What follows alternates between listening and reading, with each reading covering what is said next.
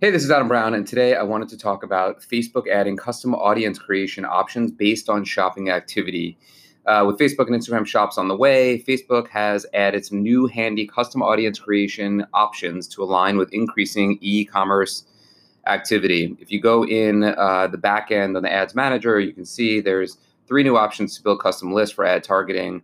One is people who viewed products, second, people who added any products to their basket, and third, people who purchased any products. That provides a range of helpful ways to re engage people who express some clear interest in your products. And with customers up to 70% more likely to convert when retargeted with display ads, these will be valuable options for those looking to maximize their Facebook and Instagram e commerce efforts.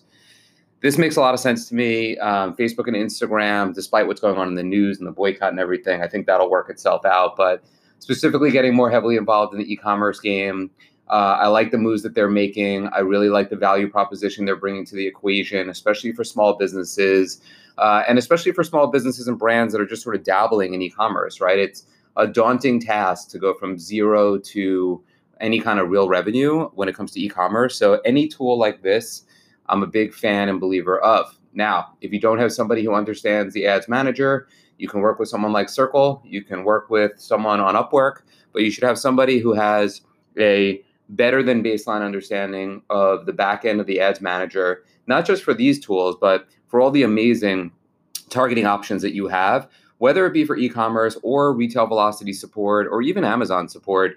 Facebook and Instagram ads are just amazing. I don't think that's like new news, but there are people that don't believe in it or don't actively participate, which once again, I've said it a million times before, is a huge mistake, especially when they roll out new tools like this. Get in early, get in heavy, and reap the benefits. That's it for today. I'll see you out in the field.